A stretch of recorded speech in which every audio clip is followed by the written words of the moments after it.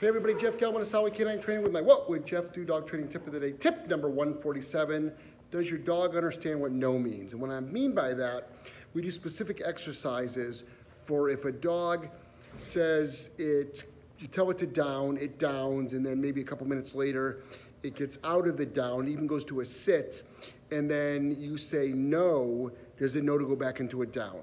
And at the beginning, what you're doing is, you're absolutely probably giving some leash guidance. You might have to even use a food lure at the very beginning stages. But it's really important that your dog will understand what no means when it comes to obedience. That it means what you just did was incorrect, go back to what you were doing. Whether that's place, whether that's down, whether that's sit. It's really, really important. A lot of times when you say no to a dog, it's confused. A lot of times, sometimes it'll run over. So for instance, this dog right here, that's what I'm working on right now. If the dog happens to sit up because there's some environmental going on right there, I'll say 9, German with this dog. It doesn't make a difference what the word is, by the way, guys. And then now it goes, oops, mistake. That's what's really, really important.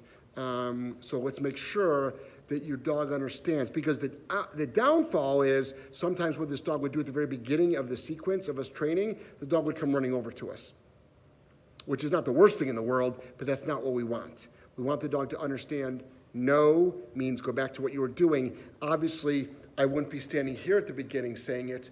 I would be closer to the dog giving leash guidance. So make sure your dogs understand, obviously, what the command is, understands duration. If the dog breaks command, it can be as simple as going from a down to a sit. You say no at the beginning, make sure you give the dog guidance. No doesn't just mean automatically go back. You've got to explain to the dog what it means. Really, really important that our dogs understand the meaning of yes, the meaning of no, the meaning of break. Little tip of the day for you, Jeff Gelman, Solid Canine Training. Just want to let everybody know I'm proud of you. And also, you're not alone.